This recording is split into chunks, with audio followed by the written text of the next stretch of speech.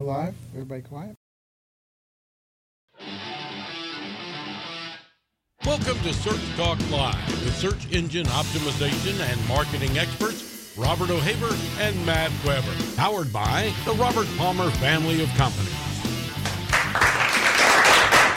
All right, welcome back to another episode of Search Talk Live. I am your host, Robert O'Haver, and with me is Matt Weber of Roar Internet Marketing. Matt, how's it going? Really great, Robert. How you doing? Good. How's business? Business is doing fantastic. Very fortunate about that. Now, a lot of people don't know by looking at you, but I think you celebrated a birthday recently, right? Oh man, you waited to do that on the air, didn't you? Yes, I did. It was the second.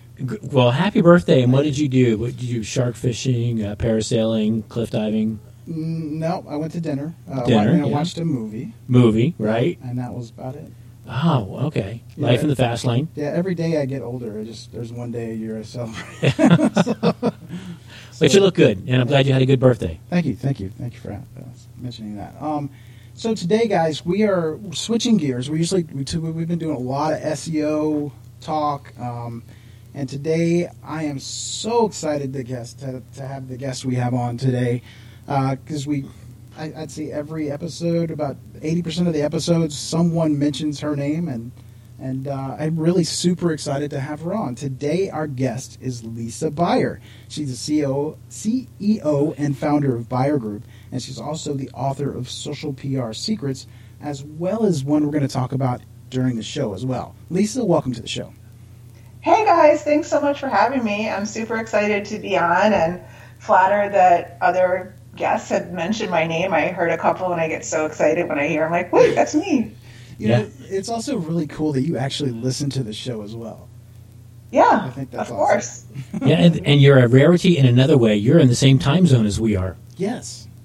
I'm on the same time zone. I'm on the same highway. I can't tell you the last time we talked to somebody that was even in the same time zone. Right. So how cool that you're actually in the same metro area that we are. Yeah. Well, I don't know. Do we think it's cool or not? Well, today, no, 93 degrees, major humidity, not very cool. But glad to have you on the show and really excited about some of the advice that you're going to give our listeners. Yeah, so Lisa, let's get what I'd like you to do is tell everybody that who doesn't know about you. It's a small group. Yeah, it's a very small group. But would like you to tell us about yourself, a little bit about your background, and maybe about the book you have coming out soon. Yeah, definitely. So my backstory is this. I come from a traditional public relations background, and I was an early adapter of bringing in digital to public relations, which sounds so antiquated now, but it was during the whole .com era, and my agency was a corporate communications agency with a twist of branding and visuals. And we started to get, I was located in South Florida, which happened to be a little bit of a hotbed for tech companies and especially .com companies. So we started getting a lot of those types of clients. And things in the PR world up until that point were very slow moving, and campaigns, took 6 months, a year, and press releases took like 6 weeks to write, and tons of approval processes. We went from that to having to take things very quickly and get media attention because things were happening. So,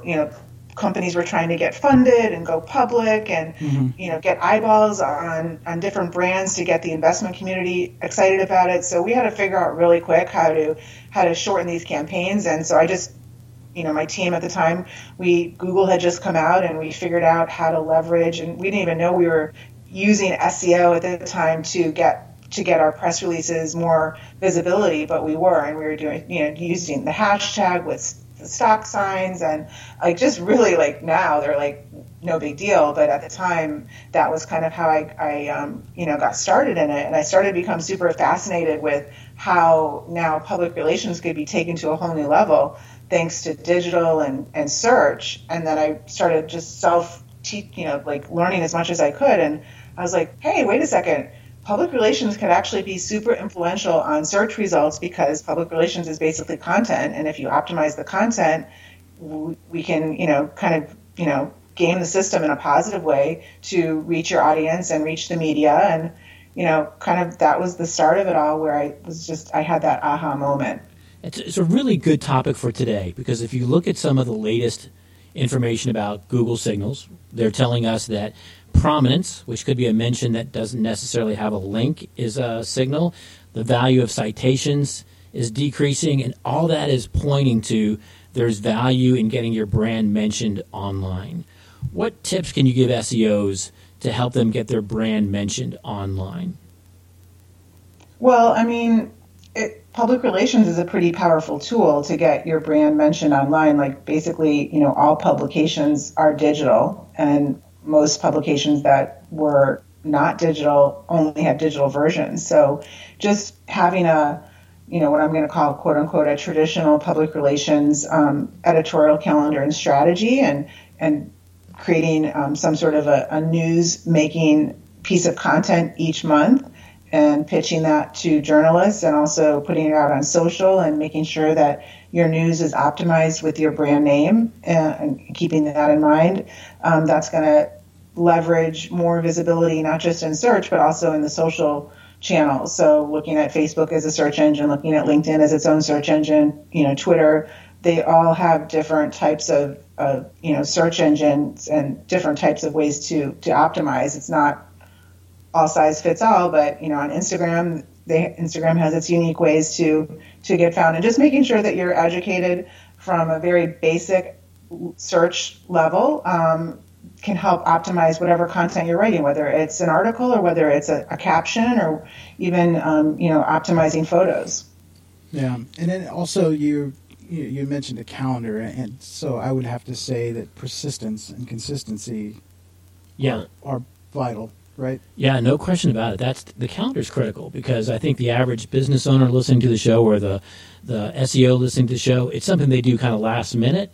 Oh yeah, I got to do this. But if it's pre-planned and pre-thought out, it really gives you a leg up. Yeah. Now, a lot of people listen to Lisa's answers right there, and they said, "Oh, I got to write a press release." But really, a press release has changed in the last few years. What makes a good, in quotes, press release today versus what was a good press release pre-digital? Right. Well, and we're talking to, the SEO world about press releases, and, the history of press releases in the SEO world has, the impact has changed. And, used to press releases were all of a sudden this like candy, that SEOs were loving to use, because it was like a way to really, kind of game the system, and it turned out to be, in a way that it was so overused that we were penalized for doing press releases to a certain extent, right? So press releases today have to be newsworthy. You have to have a component of news behind it. You can't do a paid press release, for example, on a distribution for example, using PR Newswire or BusinessWire or e-releases, without having news behind it. So they're not going to let you do a paid press release unless there's some legitimate news. So you can go that route and do a paid, which I recommend doing a paid press release once a month, just to keep your name out in Google News and keep whatever your keywords are, keep them searchable associated with your brand name. So for example, I'm doing a paid press release tomorrow, announcing I just launched a passion project of my own called Female Disruptors. So it's a news site featuring female entrepreneurs who are in a doing disruptive, positive things in their industry. And so, if you're launching something, a press release is perfect. You want to make sure you get the word out, get it out to Google. Journalists are starting their search and confirming their story topics using Google. So journalists are using Google for everything, and they're typing in whatever keywords they're writing. If they're writing a story on, CBD or water-soluble CBD, they're going to search water-soluble CBD. So you want to make sure that you're strategically using your keywords wisely and effectively and topically in your news releases and articles. So you talked about creating a newsworthy story, which is, there's some great examples of this online. I was reading an article about a Swedish hotel that created a money-back guarantee for their honeymoon suite. So for a year, if you got a divorce after booking the suite, you got your money back. Kind of clever, right? And you could see where that would be a juicy article and that would get picked up. So you've talked about creating a newsworthy event. How do you pitch something like that to a journalist, and where do people go wrong in pitching their story? Well, I think let's just start with where they can go right. And I think one way to look at it, like it doesn't have to necessarily be news that's happening within your company or within your brand or a product launch or something super salesy. If you just monitor trends that are happening, for example, just, the SEO world or, social media world, if Facebook makes an announcement about Facebook advertising and you're a Facebook advertising agency, then you can comment on that and you could be first to say, this is my point of view and this is why I think this is going to work, or this is why I think this, this sucks, type of thing. So so journalists are always looking for not just the news from the brand, but also the point of view from a source. And typically, try to stay away from, you don't want to get crazy dangerous, but you also don't want to say vanilla type of really, what everybody's saying type of comments to get quoted related to some sort of a news story. So you want to say something that's a little bit out of the box or unique. And it has this effect, like once journalists, reach out and use you as a source, then other journalists see that you've been used as a source. And then the same journalists that use you as a source, if you were easy to work with, they're going to remember you. So it's also a relationship building process besides just, optimizing with, search and keywords in mind and keeping it newsworthy. It's also building relationships and using that to your advantage. And that's really the advantage that people have when they engage with a company like yours. You've built those relationships. You have those all lined up. You know what I'm saying, so to speak. Yeah, I mean, I also want to control the expectations, not just working with my agency, but working with any PR agency. Sure.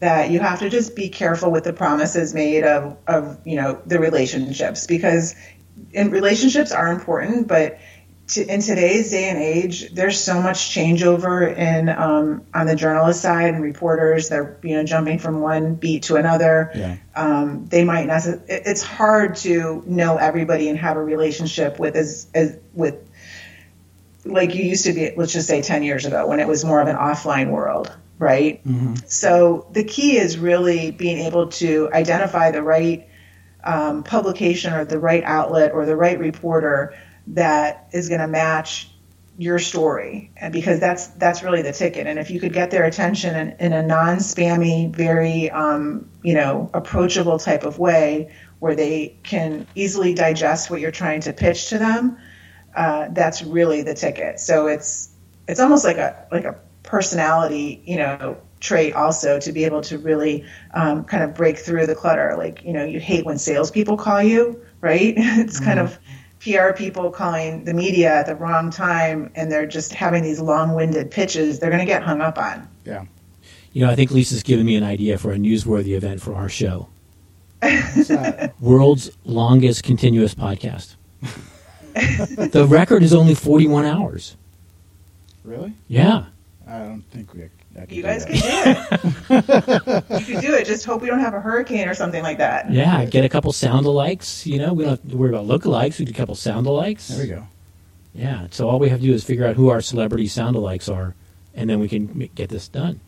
Yeah, I had a client once that he did a radio show for a year, and then he went back and chopped up a bunch of episodes and made another year. Oh, and just repackages in the year, yeah. Crazy. Lisa, when we talk about journalists, we kind of have to broaden our definition now, because journalists may be valuable, and they might, but what about influencers, people that aren't technically journalists as we used to think of them in the non-digital world? How's an SEO find the influencers online that they can pitch their content to? I mean, that's becoming, just like you said, it's like a whole category in and of itself. And it's a very similar but not exact process of pitching journalists, because the influencers they're not journalists, and they typically, have their own businesses or gigs and the influencing part is just kind of almost like a side hustle. Not always, but it just depends. Right.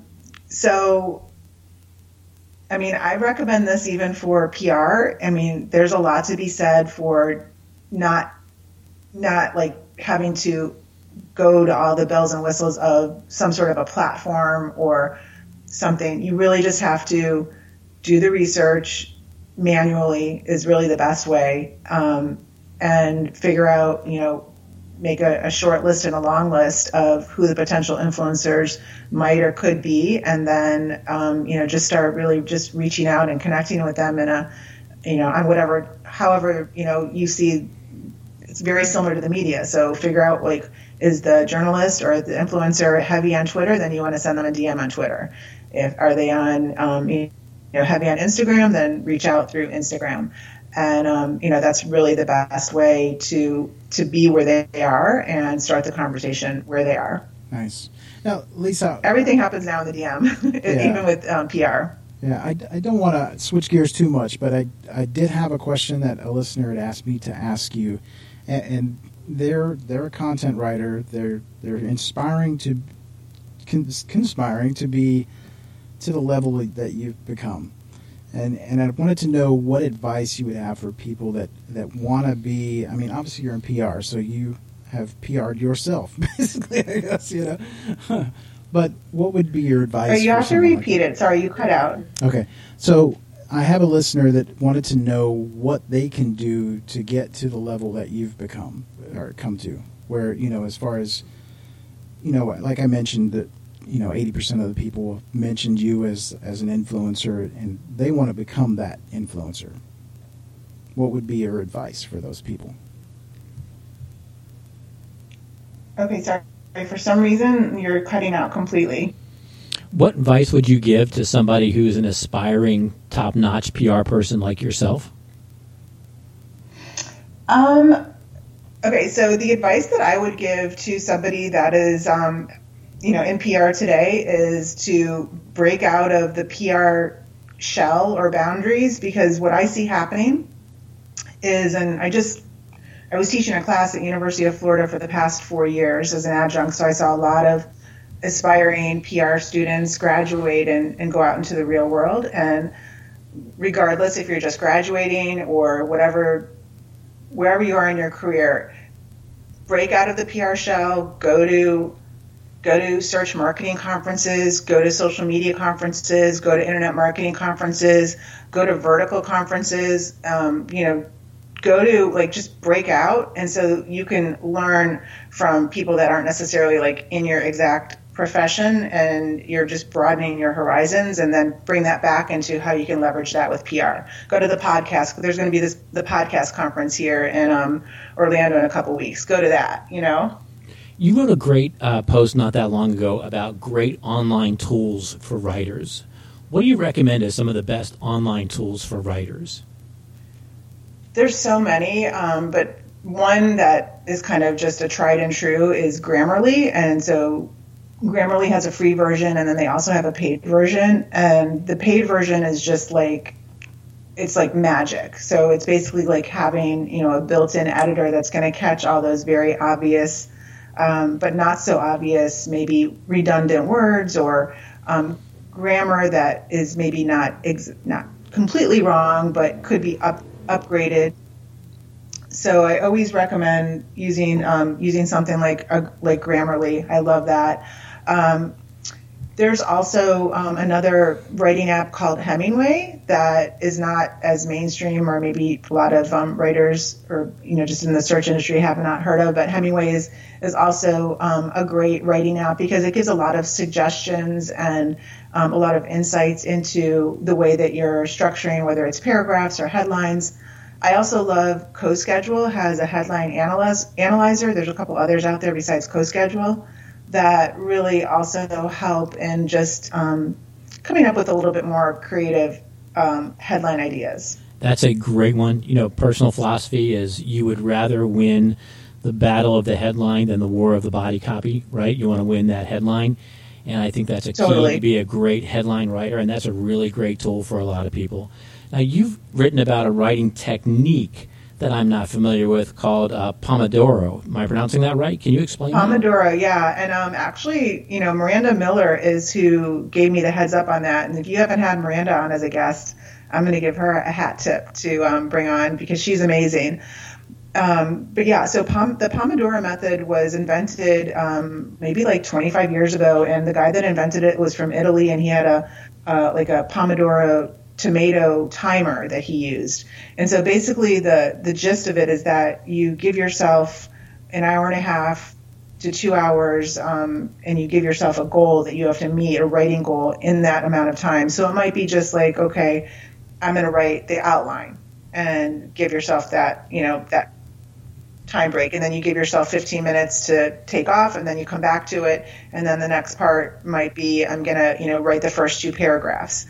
And it really is super effective. I've actually brought it into my team, and I had my team train on using that method. It also breaks, it helps eliminate distractions if you're working in an office, which a lot of people work remote now, but every month I try to get my team together all in one place. And if we're all working together, just so that we can have, like, let's just say an hour and a half of like, okay, we're going to do the Pomodoro method, and we're going to just work for an hour and a half, and everybody's going to put their headsets on and not talk. And we all think of what we're going to get done in the next hour and a half as a goal. So it's like high intensity training for writing. It's like intervals for writing. Yeah, definitely. Definitely. And, writing also, you can sit in front of a computer screen all day long and, think you have writer's block and think you can't, you just can't get anything out of your brain onto the, onto the page or whatever. But I mean, one thing that is proven, and that is, you need to find the time of the day that works best for you. And when you're going to have the least distractions, and when that, you're going to have like the most capable output. And typically, this isn't for everybody, but typically that time is very early in the morning. And that's when you have your quote unquote flow. I don't know if you've read anything by Steven Kotler, but he is in a partnership with one of my clients. So had the pleasure of interviewing him, and he's the expert on, getting into your flow mode, and whether you're a writer or a musician or you're an athlete, and, you find that moment of flow. There's certain things physically and mentally you have to get your body to that point in order to get to that like optimal moment. And so finding your flow, for me, my flow is in the morning very early, and, I make it a point to just get up an hour or two before all the hustle and bustle starts, and I get so much done. And writing is one of those things. Yeah, I agree with you. And having worked with a lot of writers and having been paid to write a lot myself, one of the counsels I give is let's chunkify this, right? People take the whole writing assignment and they get stymied by it. And so what I try to work with them on is let's break it down into parts. And one of the key parts of that I'd love to get your comments on is write the outline first. And it just seems like today writing an outline is a lost art. People don't know how to write an outline. It's so true. For me, I write with, I can't write, if it's an article or whatever I'm writing, I have to have the headline. Like I have to, even if it's a caption, I have to have what the first 3 words are going to be, and that kind of frames it for me. But when I'm writing an article, writing, I just call it like the H2 or H3, the subhead, and then the smaller subheads. It makes it so much easier. And so I always tell my team, I'm like, just show me the outline first. I want to see what your headline, subheadline, and your H3s are going to be throughout the article, and that from that I'll know, okay, this you're on the right track. But like to sit and write 800 or 1,000 words without an outline, and then even the person that's proofing it, you're looking like, where does my mind go? Like if you don't have subheads, it's almost like not just us. I mean, basically everybody is now trained to read in bullets, right? Or subheads and small, tiny chunks. And you can't get that out of a tool. You have to just know manually that is the way that people want to read, and that's going to be the most effective. Even Google wants to be able to scan something and know, okay, this is topical. This is going to work with this website. And so it's not just it's not just us, right? It's the search engines. Yeah, Robert, I want to get an SEO perspective on this topic from you. Do you, Robert, write the metadata for a page first and then write the body copy? Or do you write the body copy and then write the metadata? Opposite. I do the content first and then the metadata. So you take your keyword target and your related keywords, and then you write the body copy. Right, because it relates to what's in the story, and I want to, I like to have it written out before I do that. It's just just the way I do. Yeah. I've worked with people who do both ways on that, but I was interested in your perspective on that. And Lisa, to you, where do you think people really need to find their inspiration? You talked a little bit about writer's block and talked about getting with the flow. What's your main solution when you're just stuck? What do you do when you've got to find that next gear? What I find to be very effective, and I give this advice too to my team, is there's a digital way to do it and there's an offline way to do it. So I'll go to Starbucks, or I'll go to Publix, or I'll go somewhere and I'll just like scan the magazine stand or the newspapers. I'll buy the Wall Street Journal, the USA Today. It doesn't even matter like it doesn't have to be relevant to what I'm writing about. Just looking at headlines and looking at kind of the style of how they started and how they ended, the conclusion, gives me inspiration. And I can do the same thing. I'll go, if I'm on just online, I'll go on BuzzFeed, I'll go on Mashable, I'll go on some of the like a little bit more creative types of news sites, let's call them. And it's super inspirational because you just then get ideas for, this is what I'm writing, and I can do a headline that's like similar to that, or that concept, or that style. So that's just like a super easy, accessible way to get inspiration, is to also read, for example, up until this summer, I probably have not read a fiction book in probably 2 or 3 years. I'm always reading, just business books, self-help books, it seems like, marketing type of books. And so this summer I read a couple books. One of them was Big Little Lies. And that actually was super inspiring, just the style of the writer and her tone, and like how she kind of like broke up and formatted the pages and the type, everything that she did. Like, it was super creative, and it gave me inspiration for the book that I actually just sent to my publisher called Digital Detox Secrets. I actually got some inspiration from a fiction book just on the layout and putting certain things in italics to give it a little bit of a twist, so that it's not in the same font, and it's giving it an emphasis that when the reader's reading it, it's it's just giving it more dimension. Does that make sense? Yeah. And I don't want to rain on anybody's Netflix binging joy here, but Robert, you tell me if you agree with this.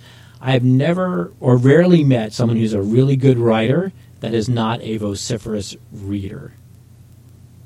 Yeah, I'd have to agree with that.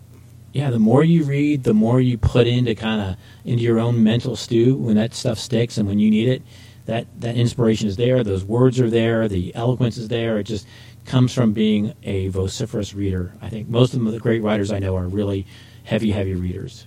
Yeah. It's so true. It's so true. And I mean, I think there's just, also something to be said for, fiction. I know so many entrepreneur friends that all they read, like the same, as me, is I got into this track of just reading every new business book that came out, every self-help book that came out, or every health related book, or it just wasn't fiction, but it just, there's something to be said for kind of getting lost in translation of, another world, and how, writers take you on this journey. Yeah, now I say that, but I am going home tonight to finish Orange is the New Black. I should disclaim that. All right, well, I think it's time to take a break real quick. When we get back, we're going to do Who Influences the Influencer?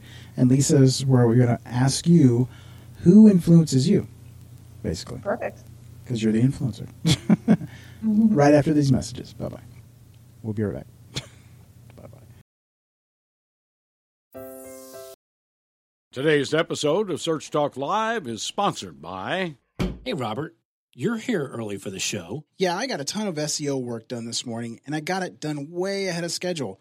Couldn't have done it without Ahrefs. Yeah, so much easier than using multiple programs and having data in a bunch of different places. Plus, being able to see what is holding a page back from ranking in Ahrefs is so much faster than picking through each part myself. Oh, yeah, I agree. We use Ahrefs because it's so easy to teach people at our agency how to use it. Their YouTube tutorials couldn't be better. It's one thing to have a tool. It's another thing to know your team is using it to its full capacity. I don't think there's an easier, more complete tool than Ahrefs. Hey, Robert, why don't you hit them up to be a sponsor of the show? I am way ahead of you. Ahrefs, the official SEO tool of Search Talk Live. Try their new 7-day trial for only $7. Go to Ahrefs.com.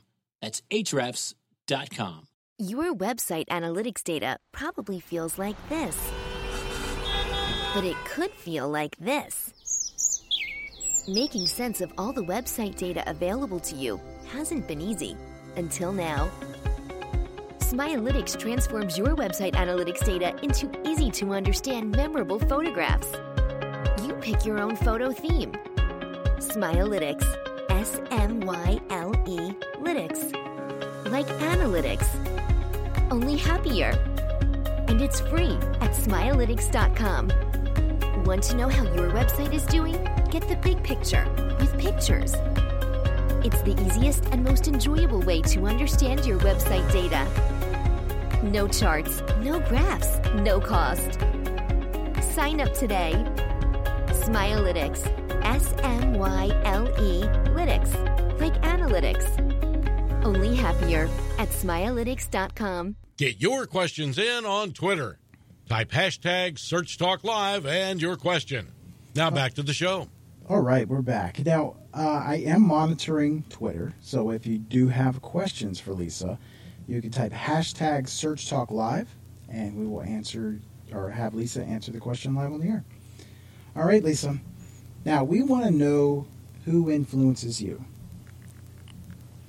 Wow, that's a loaded question. So you can't say your husband. I'm just kidding. You guys are major influencers to me, but also, wow, Kat Howell is. I've been following her for a couple years now, and she hosts. She has a couple online courses, Facebook groups. She focuses on Facebook advertising, but she's also very inspiring and motivational entrepreneur. So I'm extremely influenced by her. Also, Larry Kim. I collaborate with him on a bunch of projects, but even before that, I've been friends with him since he started WordStream, and we were doing PubCon together, speaking on the PubCon circuit, and he is just he amazes me on the entrepreneur side, and then also just the content he puts out, and how he's able to start these companies and also just put out amazing, in my opinion, amazing content, amazing social media, channel output that it's not just focused on one topic. He's inspiration on all different levels. Nice. So the first one was Kat Wow. How's that spelled, please? Kat, C-A-T, Howell, H-O-W-E-L-L. Okay. I'm rearranging our favorite guests of the year list because she gave us as an answer. She's going to the top of the list. Larry Kim is one I've been wanting to get on the show, and I've reached out to him on Twitter, never get a response, so I don't know. But I'd love to have him on. He would be a I can phenomenal help. guest. I can definitely help. Great. It's fantastic. All right, so let's move on. Hey, Lisa, you wrote a really interesting piece not that long ago, and it was about a subject that I think frustrates a lot of people listening to the show. It was about trolls, and it was interesting to me because not that long ago, Google kind of said, vaguely as they tend to do, that you ought to put your comments back on your blog because they might look at comments as an indicator that if people are using the comments, they're engaged, and they might be using your website as a source to get their questions answered or a source to get information. So engagement and comments might have been a good thing to them. But we all know what happens when you turn comments on a blog. You get those people, right? Air quotes, those people. You get those trolls. And you wrote an article on how to handle that. Or just people trying to build links. Or just people trying to build links. But how do you handle the trolls, the people who take advantage of that? Being in the public relations world, I mean, that's part of almost like, sort of crisis management when trolls attack. And a troll could be even somebody that is trolling on Yelp or Google reviews and just going to all the review sites, or it also, the different types of trolls that happen under the comments and blogs, and also the comments on, Facebook ads and Facebook posts and Instagram. And, you don't have to be a celebrity to be, really taken down by trolls if you let them. So, yeah, the article that I wrote is just basically categorizing all the different types of trolls from, the one that's the, perverted, sex, type of troll that is just talking like ridiculous talk, and then ones that are just trying to, just take you down for whatever reason. And they're, you have to, you can't get taken down with them is basically the bottom line. And you have to be able to, just manage your psyche with them. Confession time, Robert. Have you ever been a troll? No. I never have either. I just don't have the time in my life to devote to that. Yeah, it's stressful. I mean, I have not. I've been lucky enough to not be on like the front line of it, but I've had clients that have been, and it's really, it could be very, very, very, very frustrating, especially if you're spending money on ads and the trolls are happening on your ads that you're paying for. Yeah, I think in this one time I do sympathize with celebrities and just casually breezing through some Twitter feeds and Instagram and what people say. I don't know that I want to wake up to that every morning. Yeah, that was no. Yeah. So, Lisa, I want to touch on a little bit about knowing your audience. I mean, and when I say that, I mean, not every company is going to want to be on every social media outlet. I mean, you got to know your audience and where they are. Can you touch on that a little bit?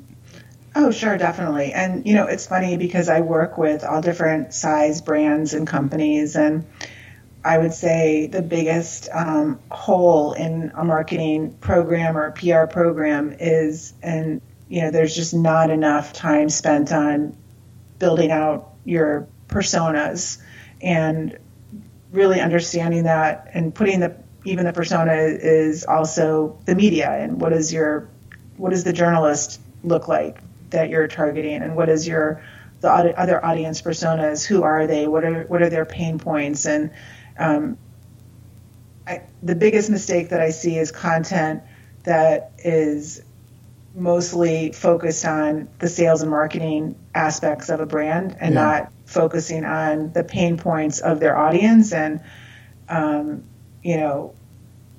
just really getting to that, hitting home with that first, and almost like more lifestyle type content versus sales and marketing content, which is, more top of the funnel type of content. But if you're today, I mean, it's all about really delighting your audience, and your audience doesn't care necessarily about your product or service. They just care about, do they feel like you care?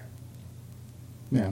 Yeah. Tommy Griffith was on the show from ClickMinded 2 weeks ago, and he taught us a new word, which he made sound like everybody's been using for years, was customer avatar, which has somehow replaced persona in the vocabulary today. But we did talk quite a bit about developing that customer avatar and how much time and discipline he spends on it. And it was a really interesting conversation with him about that. It's certainly something that I think most companies kind of round the corners on, talking about who their audience is in kind of vague terms.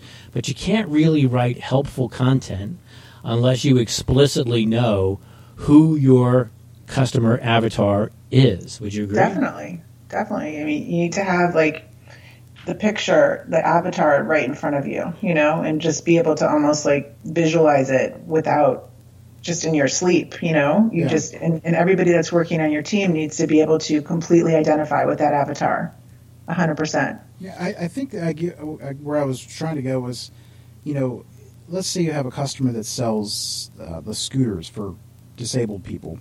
Well, they're not going to advertise on Instagram, right? You know what I'm saying? You got to find the right platform where your audience is going to hang out. Instagram skews younger adults than you would your seniors, so to speak. Yeah, and I think that it's so you definitely have to. I just wrote an article for Search Engine Journal about. It was actually part of the ebook, so it was one chapter on emerging trends in social media, and one of the trends is that multi-networking is out. So you need to pick your network that your audience is on, that your avatar is on, and that's what your focus is going to be. Not to say that you can't be on, have some secondary ones, but you can't just try to be one size fits all.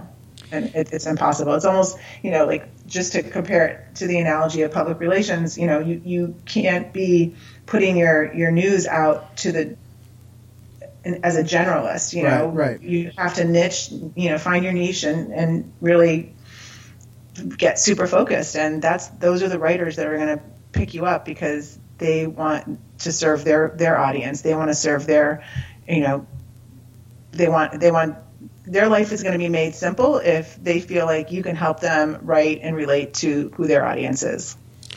Speaking of pain points, I think a pain point for our audience is reviews. I mean, more and more time per week is taken up with the average business, struggling with what to do with reviews, how to handle reviews, the good ones and the bad ones. Right. Lisa, what counsel do you have for people in today's era where reviews are so influential? How does a business handle reviews? There has to be a plan for sure. There has to be a proactive outreach plan for reviews. It's no longer just, it's the hair salon, it's the plastic surgeon, it's the restaurant, it's the luxury builder. My husband is a luxury builder. It's the service B2B companies. We're starting to be more focused on reviews and being proactive, because there's crazies out there, number one. So you need to, and this isn't new advice, but it's become higher up as a priority across the board. Mm-hmm. So the advice, for the past X amount of years is you want to make sure that you're being proactive so that you can claim your page one search results, so that if you get, bad reviews on whatever sites, that's not going to, you're going to be kind of insulated with some good reviews. So that's still the case, but take that across now every channel. So you need to have a proactive type of campaign to try to gain as much positive reviews as possible and have them populated, so that there's going to come a time, and Yelp even says this, that it's not normal to expect 100% 5-star reviews. If, let's just say, it's Yelp, mm-hmm.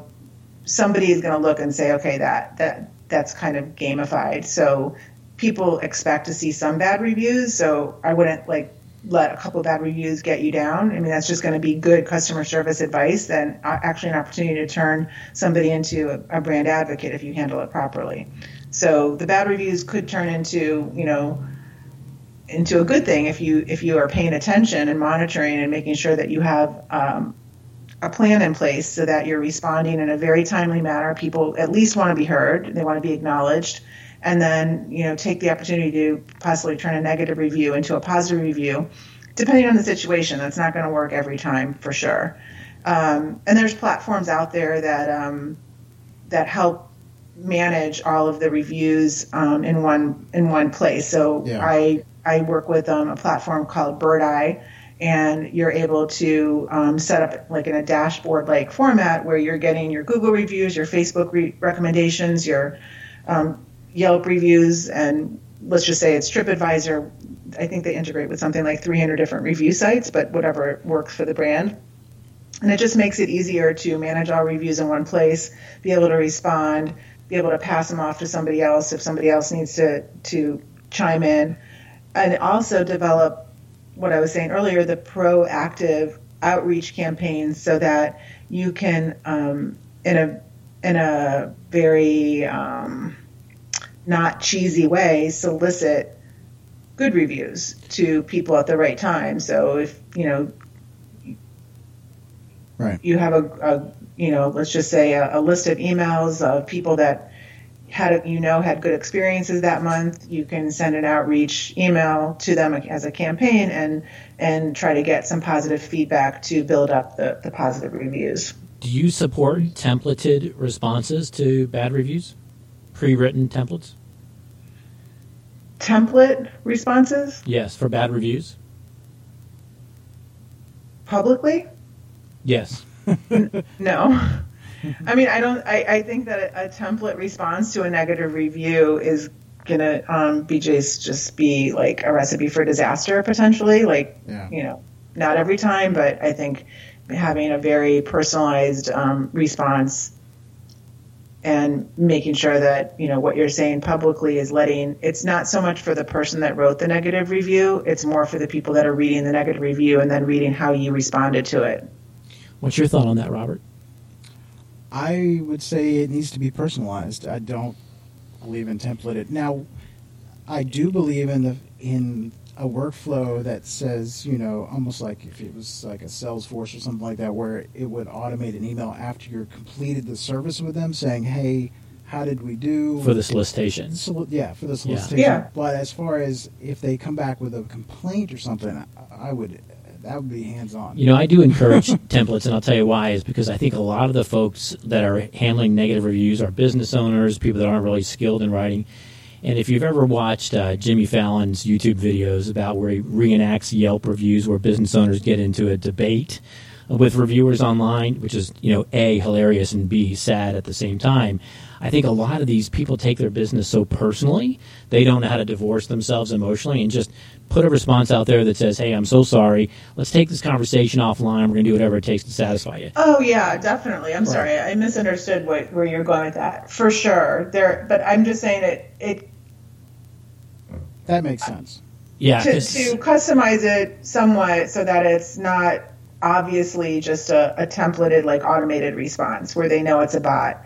Something that at least shows an acknowledgement, and then if you can go back and circle back and personalize and for sure take it offline. But yeah, I mean, you small businesses need guidance and direction. So to have, whether it's a template that was like a custom-made template for your specific industry or restaurant or a B2B business, then that's great. But just something to make it so it doesn't sound too bottish. Yeah, because you're walking into a fire, so you need as much flame-retardant gear on as you possibly can. It's a really interesting issue for me because today one of my clients got his first negative review.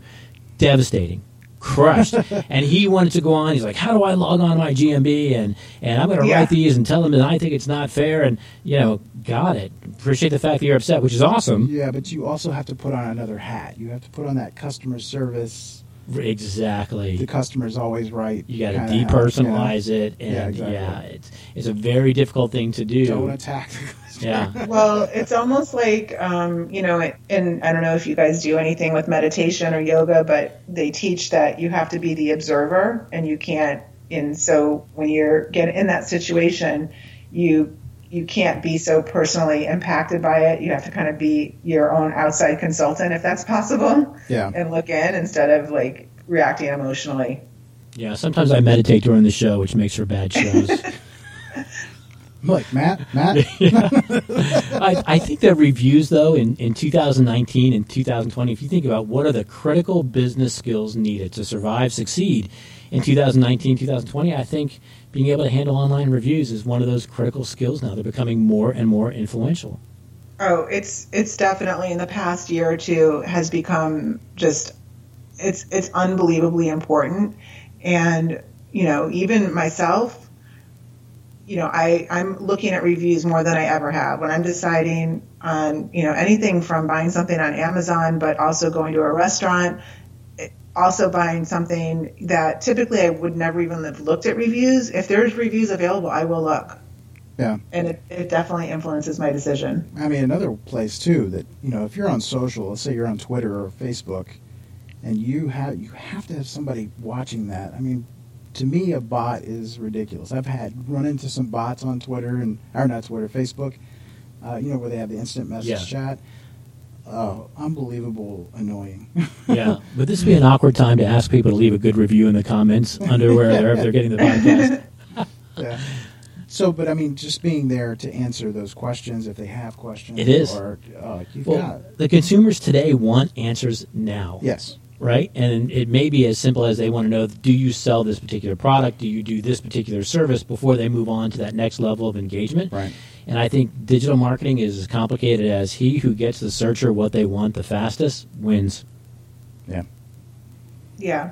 I mean, today, there's positions that are, social media engagement manager, just managing engagement and just not even, there's so many different positions that didn't even exist 2 or 3 years ago as a result of, digital and social.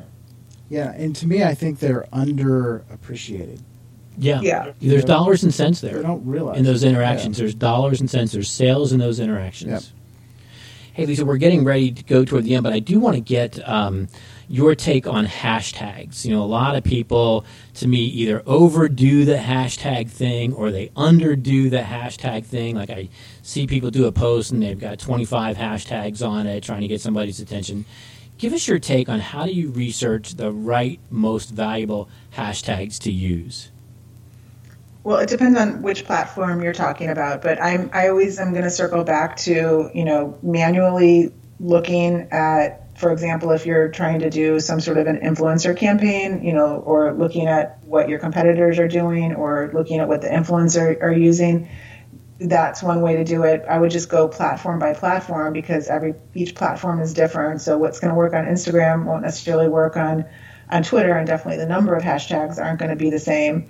But I'm a fan of hashtags in general because it's a way to get more exposure and get reach when it's done right and when it's done strategically. So I don't get not using hashtags.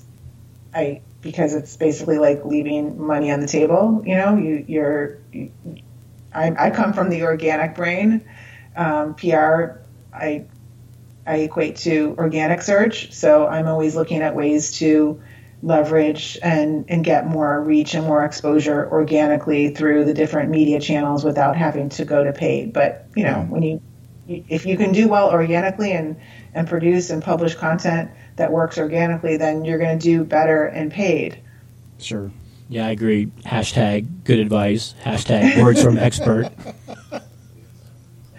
All right, I think it's time for Believe It or Leave It. Believe it or leave it, one of the most popular parts of Search Talk Live, Lisa. We're going to give you 3 statements that we found on the internet. Yes, they are actually there. And we're going to ask you to tell our audience whether they should believe it or whether they should leave it. Are you ready? Ready. All right, here comes number 1. A good press release should be at least 800 words. Believe it or leave it. Leave it. Why? Well, there's a reason why most of the distribution services are 400 words or 500 words. It's because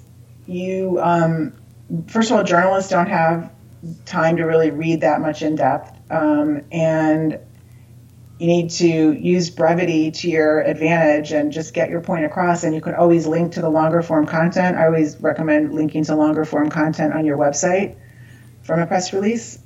So I like the press release to be the shorter version and the longer form content to be hosted on your website or blog for the full version. All right, so I like that. So that goes from the other thing I was going to ask her about, should you post it off the site or on, yeah, both. Yeah. All right, so question number 2. Posting all the press releases you write on your website bring a lot of SEO value. It's kind of a trick question. Tell us So I always recommend when you do a press release to post the longer version on the website and the shorter version do a paid press release if that is going to work within your budget. But I don't recommend doing a press release every day or just doing a press release for SEO. So to clarify that, is that a snippet of what you wrote on the website, or is it separate, totally different than the rest of it that's on your site? The press release version? Yes. So I like to change it up. So I have, just a little slightly different headline, a slightly different intro, but the news is basically the same. Okay. So, maybe a different image so that it doesn't look the exact same. It just gives it a different dimension. Yeah, I guess what I'm saying is you're not copying the first 2 paragraphs No. or whatever. Okay. So an old school I do technique. do different versions for, for social and use emojis and, as much as possible, just try to Hashtags.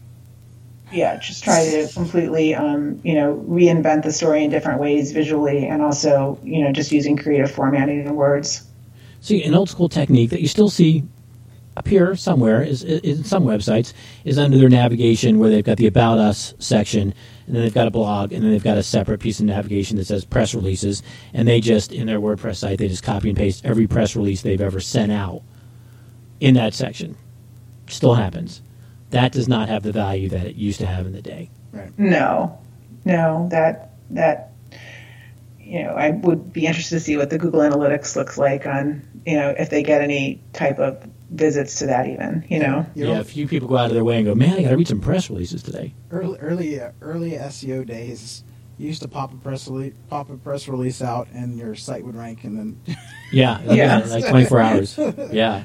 All right, Lisa, believe it or leave it. Number 3, following more industry-related people with your company Twitter profile will bring SEO value. I'm going to leave it. Tell us why. I think that you need to, there needs to be, like I said, like relationship building and conversations and things like that. It's not just about following.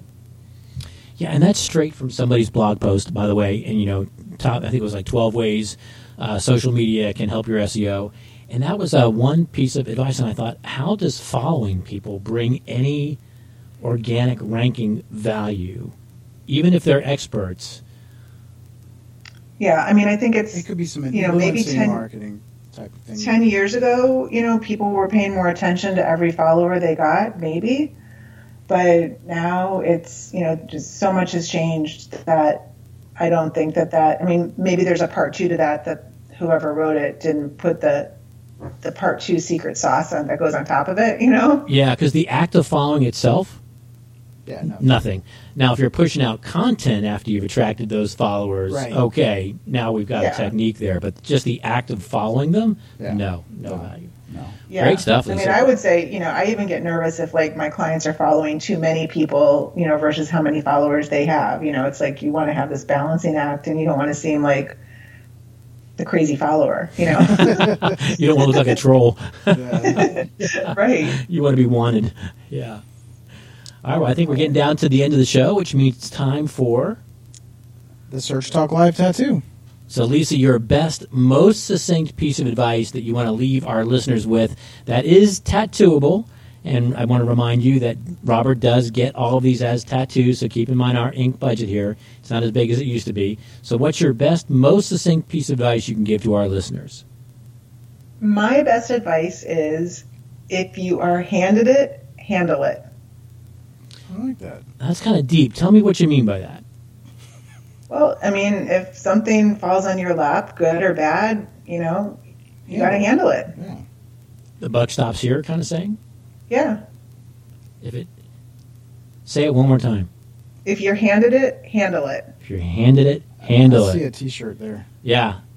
That's a tattoo. That's a T-shirt. That's a brand. If you're handed it, handle it. You heard it here first, guys. I like it. I like it. Yeah, you can't have a business without having that mentality. So true. Now, Lisa, for the listeners, please tell us about your new book and when it's coming out and where they can pick it up at. Okay, cool. So my next book coming out in September is called Digital Detox Secrets. I've been working on it for about 2 years. I've been talking about it for about 3 or 4 years. And it's basically about how to find balance in our digital world from a work-life standpoint. So it covers social, work life, and personal life. Nice. And I may have to get that. And the first book you put out, tell them where they can get that. My first book that's out right now is called Social PR Secrets, and that you can get on Amazon. It's in its 4th edition, and the foreword is by Guy Kawasaki, and the introduction is by Sarah Evans. Guy Kawasaki, wow. Nice. That's another person I'd like to have on this show. Yeah. I was blown away, like, when I was watching, what was it? It was probably 5 years ago, but The Network, when that came out. Yeah. And Guy Kawasaki actually wrote that about, no, it wasn't Social Network, it was Steve Jobs. Steve Jobs, Steve yeah. Jobs. Yeah. Yeah, that was crazy. He's like... I'm like, I know that guy. I know, right? Yeah, he's doing a lot of surfing these days. Yeah, I talked to him once and something happened. I don't know. He never got on the show, but I'll probably reach out to him again. Anyway, thank you so much, Lisa, for being on the show. If someone wants to reach you or go to your website, check out your company, where can they go? Yeah, so I have a social PR agency, and it's called The Buyer Group, and you can reach out to me at thebuyergroup.com, or you can find me on Twitter at Lisa Buyer, Instagram at Lisa Buyer, or connect with me on LinkedIn. Do you own lisabuyer.com? I do. Nice. Nice to talk to a fellow Central Floridian who's sharing our love of the humidity here. Great to have you on the show. Yeah, we'll have to meet for happy hour or something, and Celebration or Disney World or somewhere. Absolutely. Would love that. All right. Thanks again. I really appreciate it. It's been a pleasure having you on, and I hope everybody tweet this out to their friends and family and not their family, but people that are... Use the right hashtags. Yes. Hashtag social PR. Thank you so much, Lisa. Thank you. Bye-bye, everyone. Guys. All right. Thanks for listening. Thanks for listening, everyone. I want to thank you. I think this is one of our greatest shows we've had. Lisa on, because she's always mentioned, like I said, and it's been great. Bye-bye, everyone. Bye-bye. Bye, everybody.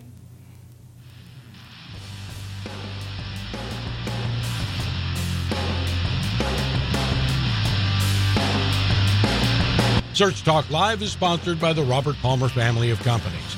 If you have questions for Search Talk Live, or you're interested in being a guest or a sponsor of the show, email Robert at searchtalklive.com. That's searchtalklive.com.